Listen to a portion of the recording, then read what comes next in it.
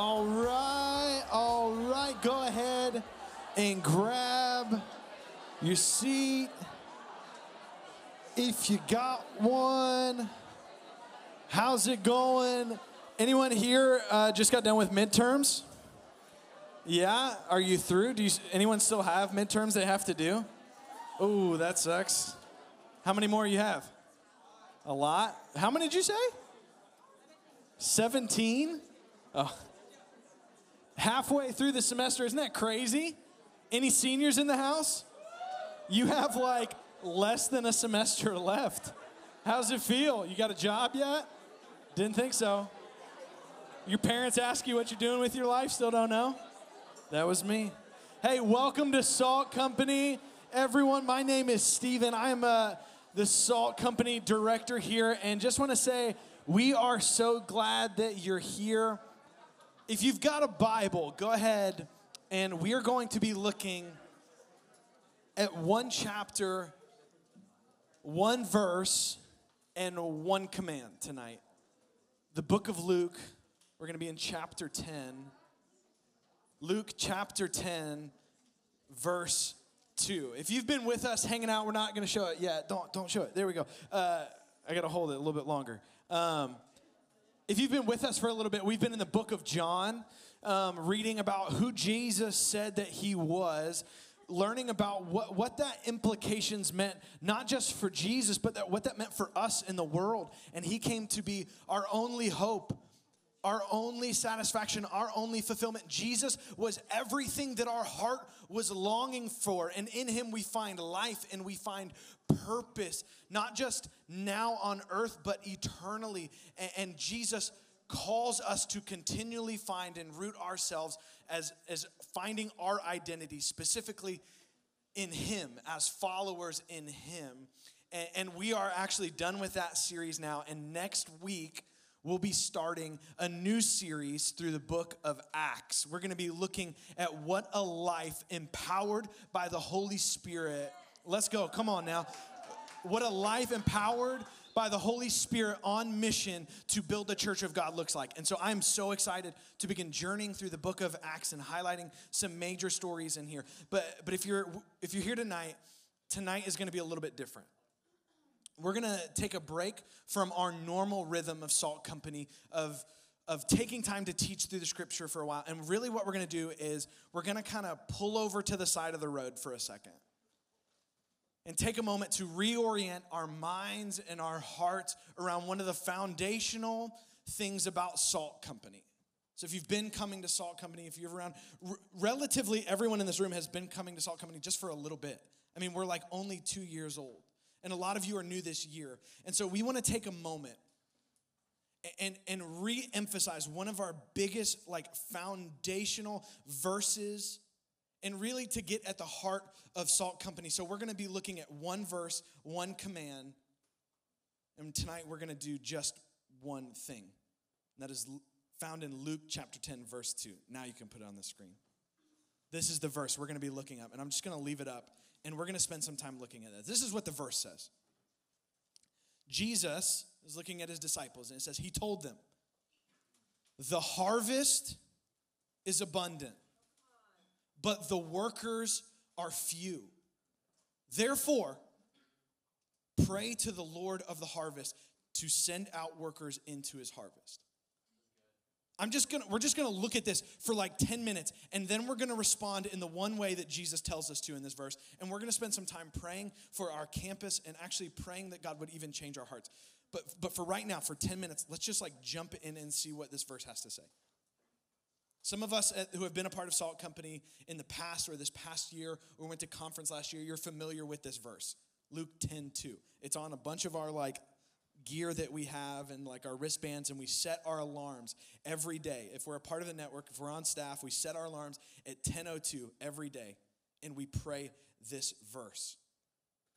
And this is the verse where Jesus is looking at his disciples and he's revealing truths about God and about the world. Jesus very plainly in this verse, look at it, tells his disciples what? That there is a harvest. And Jesus is not talking about corn or wheat. And he's not even talking about like money. He's not talking about like a career that they're gonna like sow and then harvest and reap one day. No, he's talking about people. Jesus is looking at a crowd and he's talking about souls. Jesus is looking out into the world and he sees souls that are hungry and desperate and they're ready to be gathered up and brought to him. That was the sole mission of Jesus. Luke 19:10 tells us that Jesus came to seek and to save the lost. A broken and hurting world. And Jesus said, I came to seek and to save them, to bring them salvation. Jesus knew that the entire world was broken because of sin and in need of salvation. And he came stepping onto the scene, proclaiming what? Good news. Jesus steps into a broken, chaotic world and proclaims good news of the kingdom of God. He says, death will reign no longer. There is a new king. And he comes proclaiming good news, salvation to people who need it, people like you and people like me. And Jesus says, I have come so that you may have life, and life abundant. He came proclaiming good news, and guess what? He came showing and displaying good news. With his blood, by his death on the cross, Jesus will pay for the sins of the world. He will purchase souls so that anyone who believes in his name shall not perish, but have life and forgiveness, eternally communing with God, the very thing that their souls desired.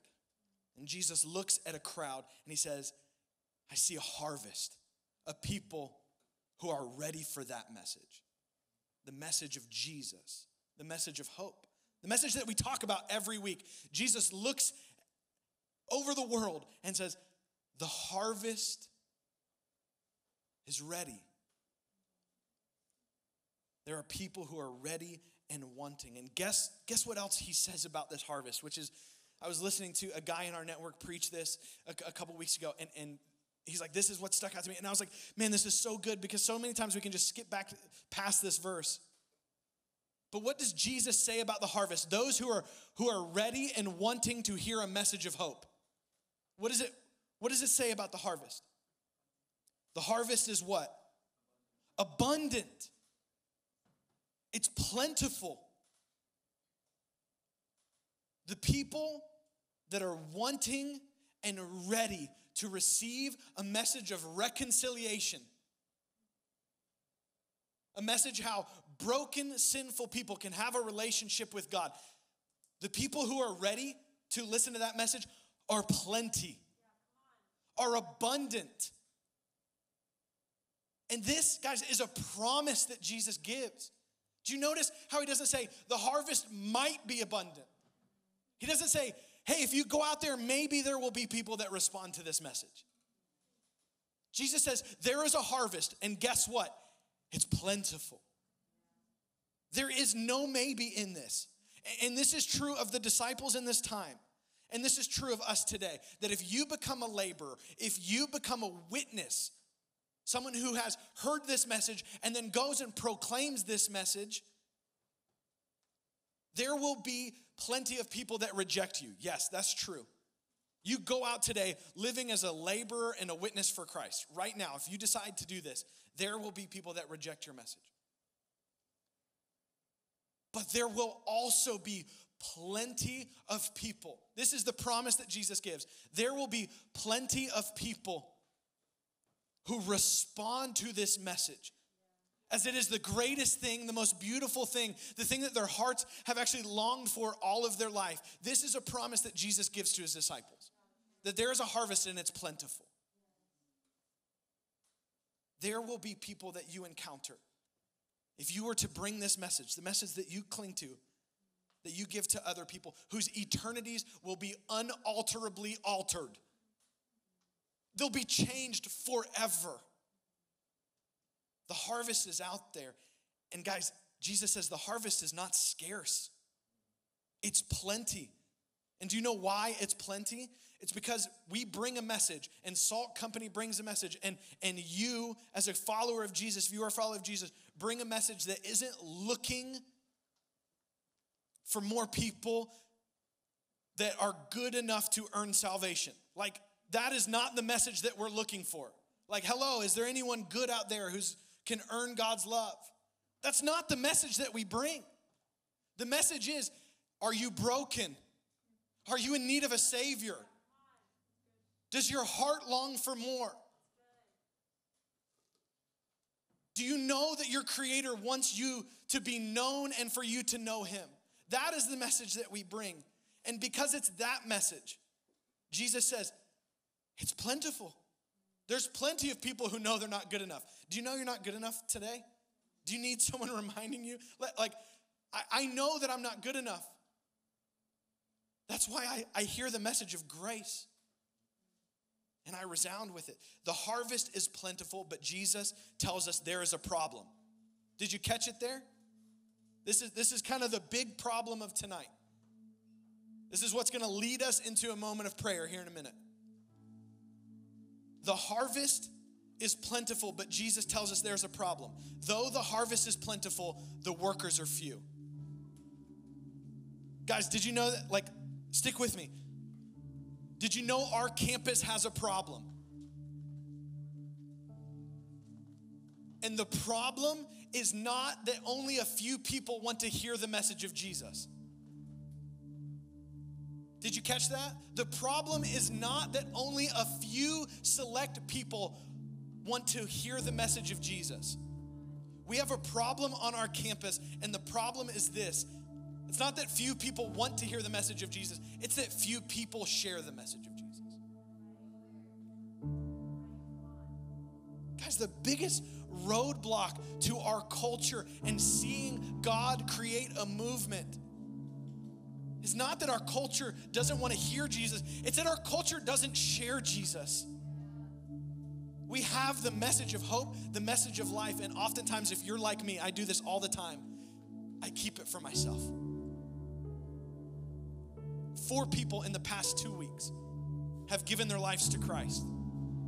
In this ministry, we've seen 4 people in the past 2 weeks hear the message of Jesus, who said, oh man, this is good news, I need that. Do you know how they heard the message of Jesus? Someone told them. It's that simple. The way they heard the good news of Jesus is that someone told them. They heard the gospel. They heard the truth of Scripture. Guys, the harvest is plentiful, but the laborers are few. Salt Company, do we actually believe that people are ready to receive the message of the gospel? Because if we actually believed this, if I actually believed this, wouldn't I be expectant that every person I bump into could be someone who is ready for the harvest? Wouldn't I be expectant that in my day-to-day activities that God would have ordained someone in my path for me to share the message of Christ with? If I truly believed what Jesus said, that the harvest is plentiful, wouldn't I just be wondering and waiting okay, God, who's next? And instead of wondering and waiting, sometimes I just sit in silence. So what do? There's a harvest at our campus, 35,000 undergrad students, 15,000 students just got accepted into the freshman class, 15,000 students at Santa Fe, 60,000 students in Gainesville alone. The harvest is plentiful, but the laborers are few. So what do? What's our tactic? How do we shift and change a culture that's ahead of us? Jesus tells us right in the verse. The harvest is plentiful, but the laborers are few. Therefore, what's that say? Therefore, pray to the Lord of the harvest. And guys, that's how we're going to spend the rest of the night. We're going to pray, we're going to worship, and we're going to ask God to move, not just in our ministry, but on our campus and through other ministries. Because Jesus doesn't tell them to start with action, he starts with asking. Do you notice that? He doesn't say, hey, go work for me. He says, ask me to do the work. And that's what prayer does. It aligns our hearts with his. So that's what we're going to do. Go ahead and stand with me.